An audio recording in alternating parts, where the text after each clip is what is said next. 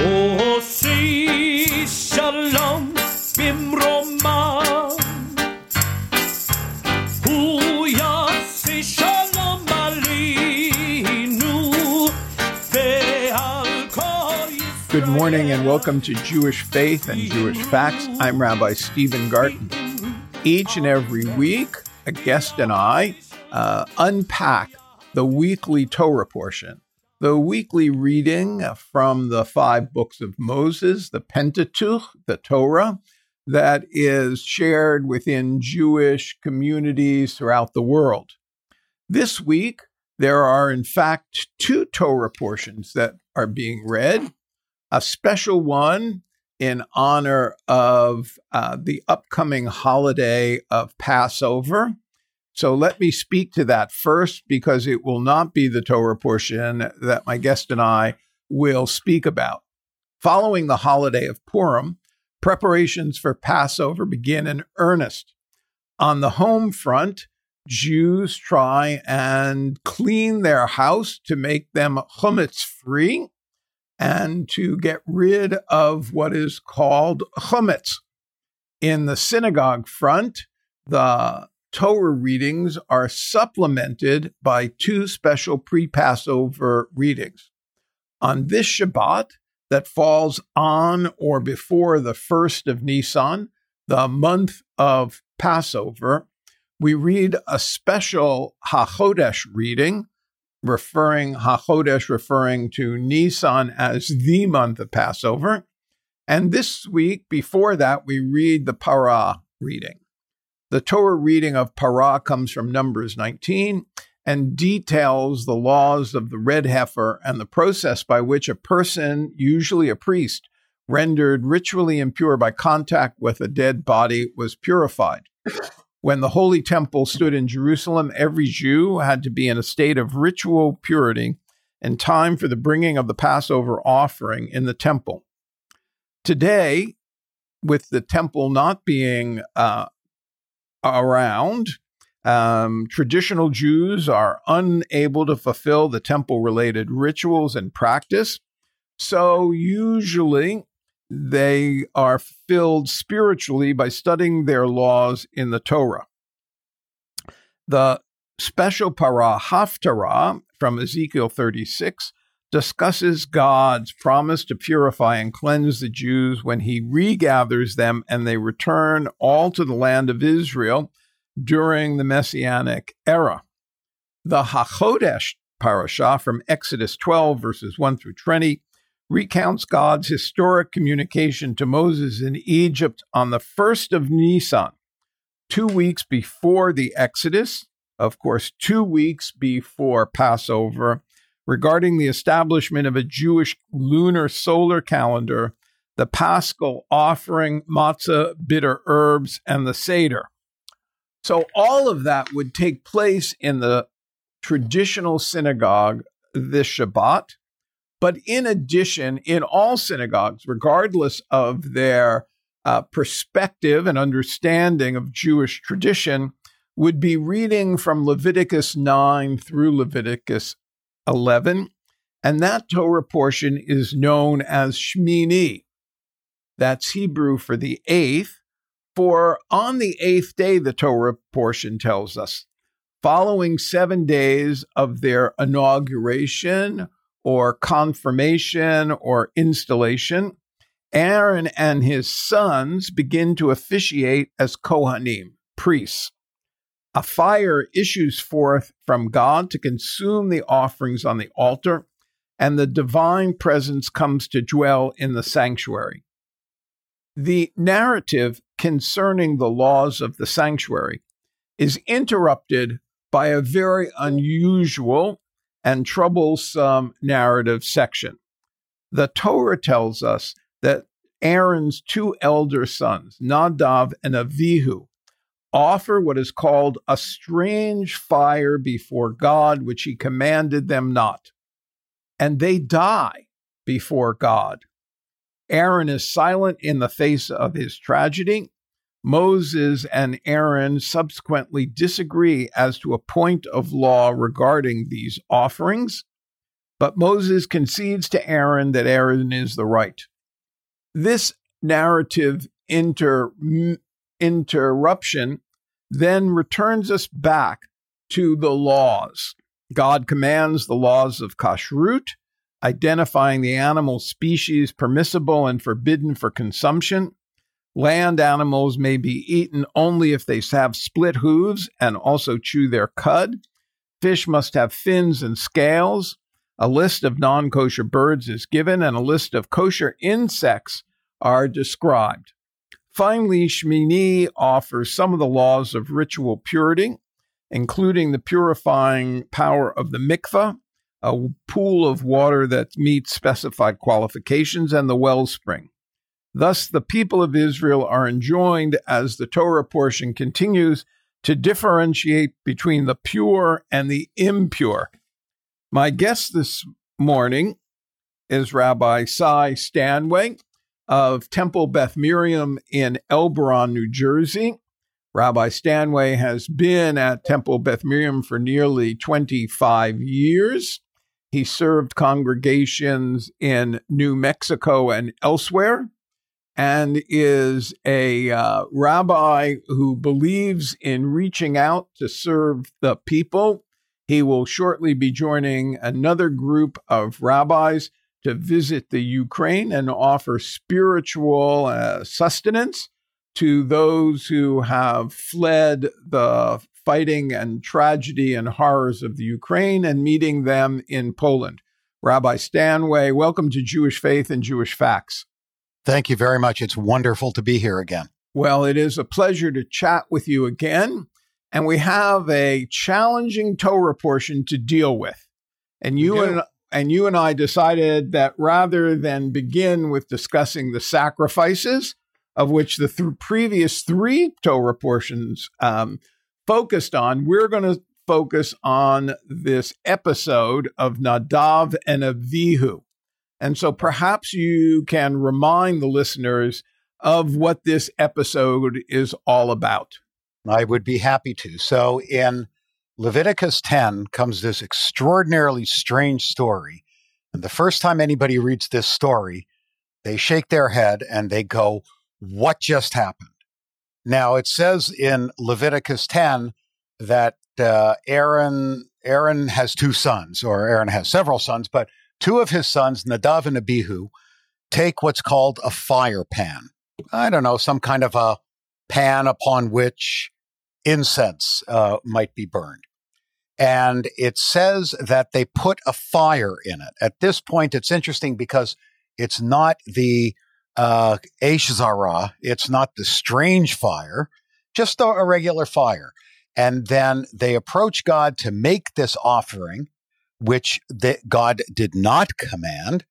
And the text says a fire came forth from God and consumed them, and they died. And that is the entire story. And then God says something really cryptic after that, and the text says something like, through those who are close to me, I show myself holy, and I gain glory before all the people, which intimates that what Nadav and Abihu did was not a holy thing. And so the rabbis, of course, are really confused about what in the world is going on in this Torah portion, because not only do we not have a definition of a strange fire, we don't know what was going through Aaron's mind at the very end of this story, which is what I think a total of 4 verses, where it says Vayidom Aharon, and Aaron was silent. Aaron has no reaction. We don't know what he's thinking or feeling, and he immediately gives instructions to a couple of his to Mishael and Elzaphan, who were the sons of Uziel, who was the uncle of Aaron.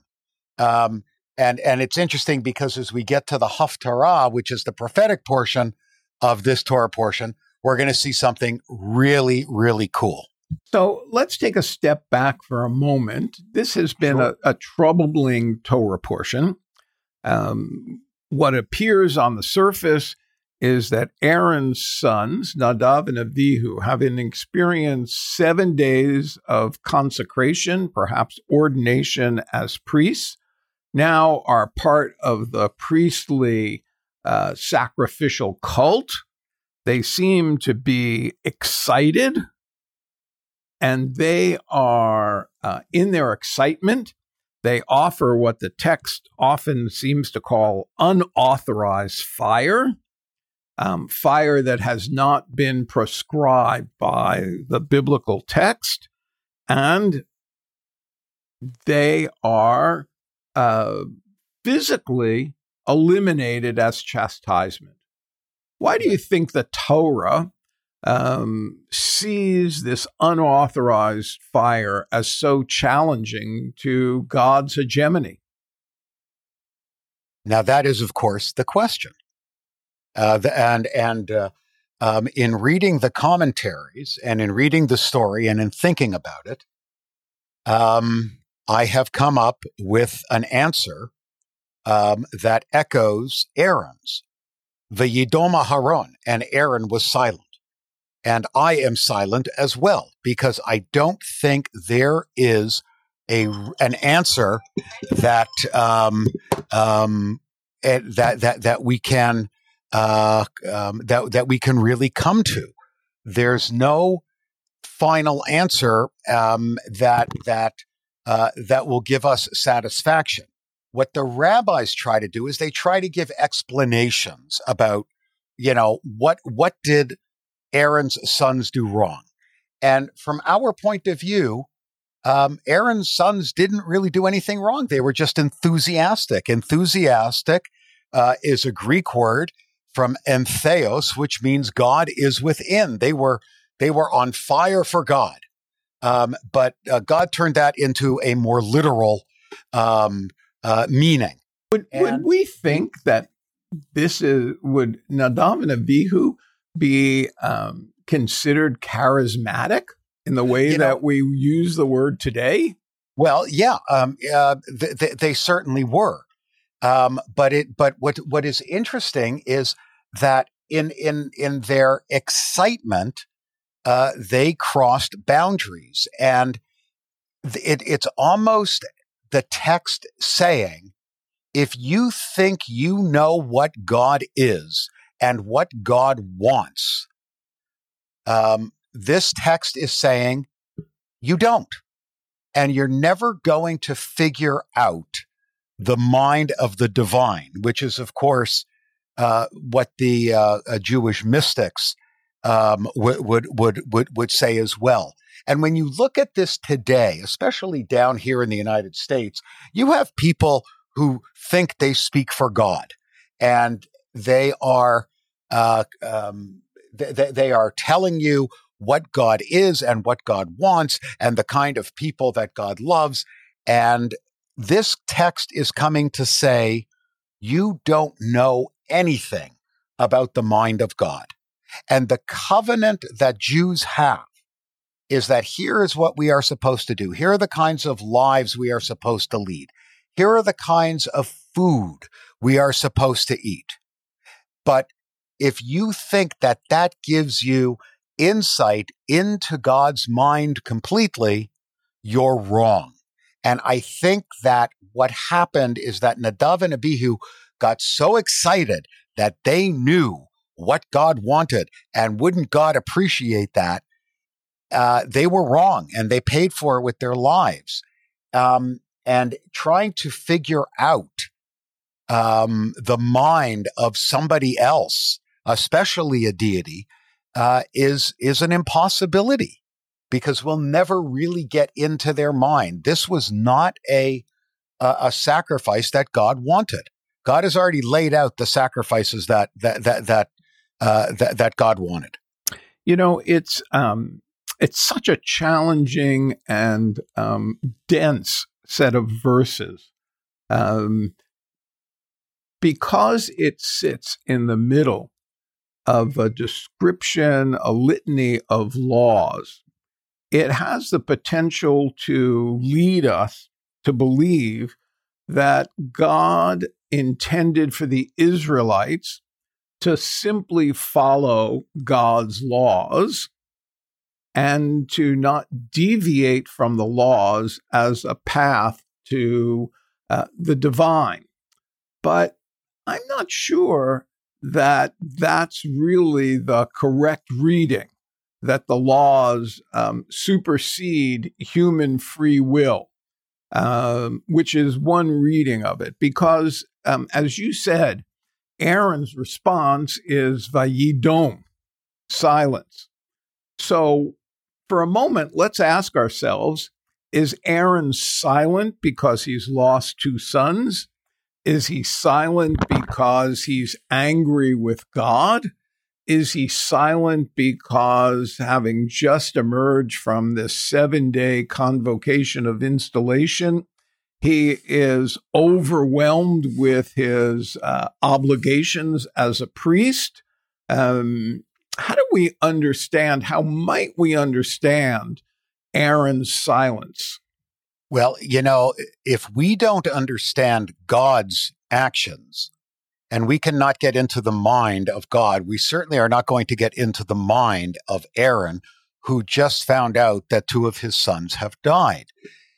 We don't know why he was silent. We don't know what the emotion was. But your first point is very well taken, Steve, because the philosopher Philo actually commented that what Nadav and Abihu did was a good thing, and that they wanted to commune with God on such a level that their lives were unimportant to them. They wanted to shed their bodies, if you will, and that is why Nadav and Abihu are not cursed later on in biblical text. They are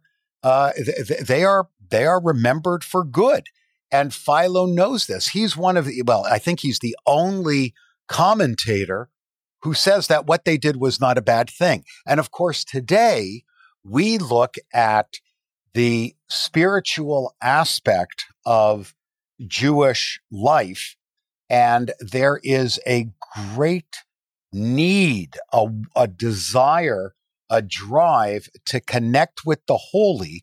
And we do that through a great many ways that don't include sacrifices. Well, of course, sacrifices we can't do because there's no tabernacle anymore and there's no temple anymore. Consequently, we have to find other ways to worship and to sense the divine. And so all of the rabbinic ideas and modern ideas and medieval or 19th century Hasidic ideas about connecting with God through music and dance and prayer and other forms of worship and study are the ways that we offer ourselves to God.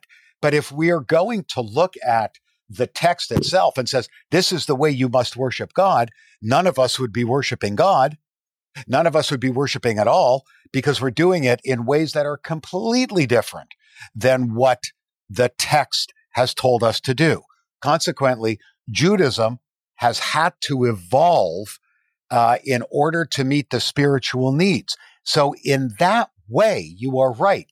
Nadav and Abihu are in some measure the cutting edge of the wave, the shiny white edge of the wave that is showing us that spirituality is and enthusiasm is a positive thing. The problem with Nadav and Abihu is, even though it might have been a positive thing on the surface, at that time and place, it wasn't a positive thing. And that's why when we try to understand what God's reaction was, we have to sit back like Aaron and be silent, because we don't know. God doesn't tell us why he got angry.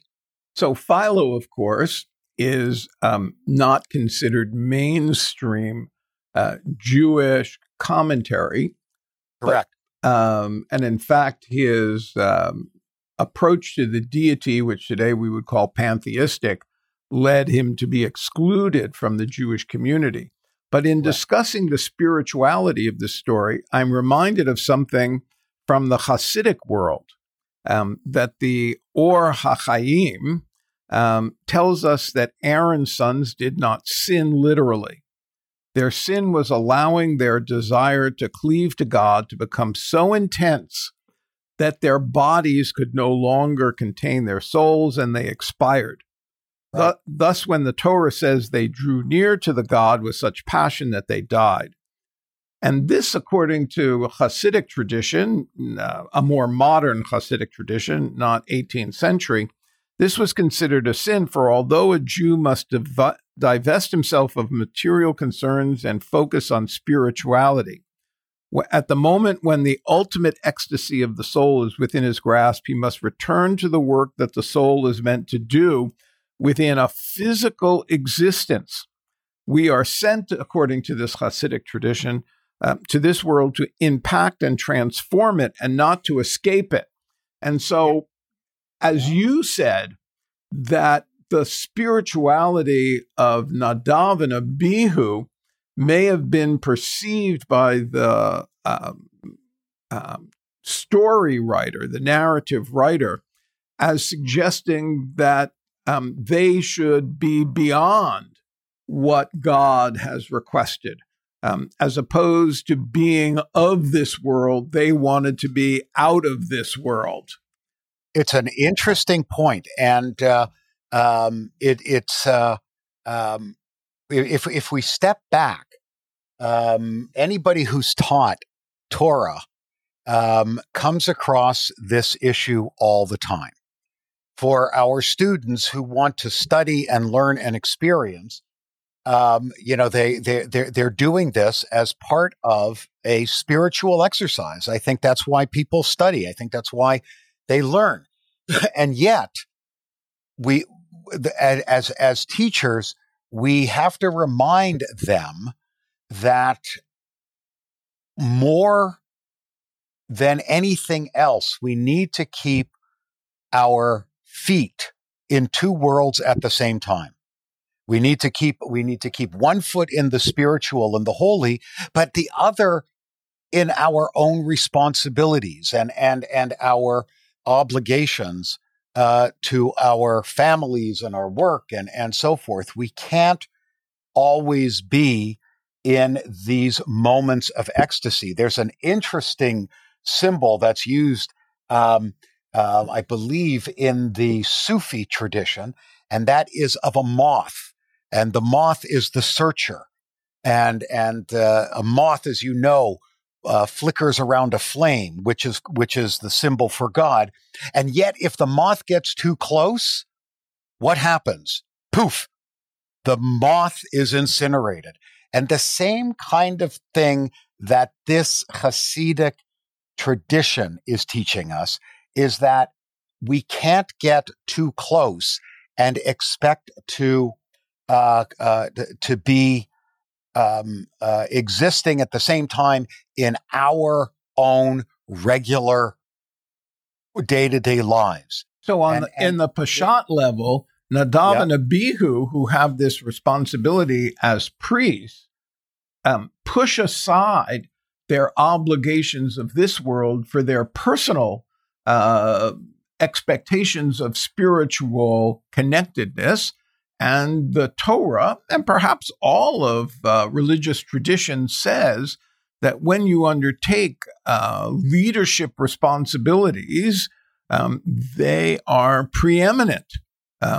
Even if you have to cede some of your personal in the public domain, of which they did, right? Their bringing of fire was not in private. That's a different issue. But publicly, they rejected their obligation as priests of the sacrificial cult. That's correct. And I'm glad that you mentioned that. I had something of the same thought, and if we're going to apply it to today, what is a leader? And this really goes to that question. And what is a religious leader? What does a religious leader do? Does a religious leader do for somebody or do with somebody? Does a religious leader show us how to do things, or does a religious leader do it for us and enjoys the ecstasy and lets everybody watch? And that means that we have to give up part of who we are. In other words, we have to give up part of our ego in order to be effective leaders. And that is also, of course, a Hasidic idea, but there are other religious traditions that have much the same idea, that in order to be effective, we need to serve, as leaders, we need to serve others. We are not there simply to serve ourselves. We're going to have to leave it there. My guest this morning has been Rabbi Cy Stanway of Temple Beth Miriam in Long Branch, New Jersey. He's helped us unpack this very, very confusing and powerful episode in Shmini. You can hear a recording, a podcast of our show on the chri.ca website and on iTunes or wherever you get your podcast for Jewish Faith and Jewish Facts. I'm Rabbi Stephen Garten saying shalom and have a good day.